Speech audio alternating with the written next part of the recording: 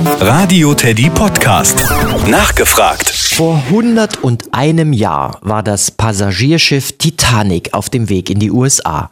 Wir wissen natürlich, dass sie New York nie erreicht hat. Aber warum reden wir heute noch über die Titanic? Warum ist das Schiff so berühmt? Die Titanic ist deshalb eines der berühmtesten Schiffe der Welt, weil sie damals etwas ganz Besonderes war. Das Schiff war länger als 2 Fußballfelder und so hoch wie ein Hochhaus. Es wurde in Großbritannien gebaut und auf dem Schiff konnten unglaublich viele Leute mitfahren. Die Titanic war das schnellste und größte Passagierschiff der Welt damals.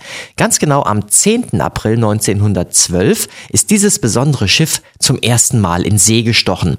Am Hafen von Southampton im Süden von England an der Küste zur Nordsee. Und es wollte in die USA nach New York fahren. Das Schiff legte unterwegs immer wieder an, weil noch Passagiere zusteigen wollten, zum Beispiel in Frankreich und Irland. Schließlich waren über 1300 Gäste an Bord, als die Titanic den Atlantik überqueren wollte, um die USA zu erreichen. In der Nacht vom 14. auf den 15. April 1912 rammte die Titanic einen Eisberg und ging unter. Leider konnten nur wenige Menschen gerettet werden. Bis heute liegt das Wrack in ungefähr 3600 Metern Tiefe auf dem Meeresgrund. Das Nachgefragt im Radio Teddy Podcast.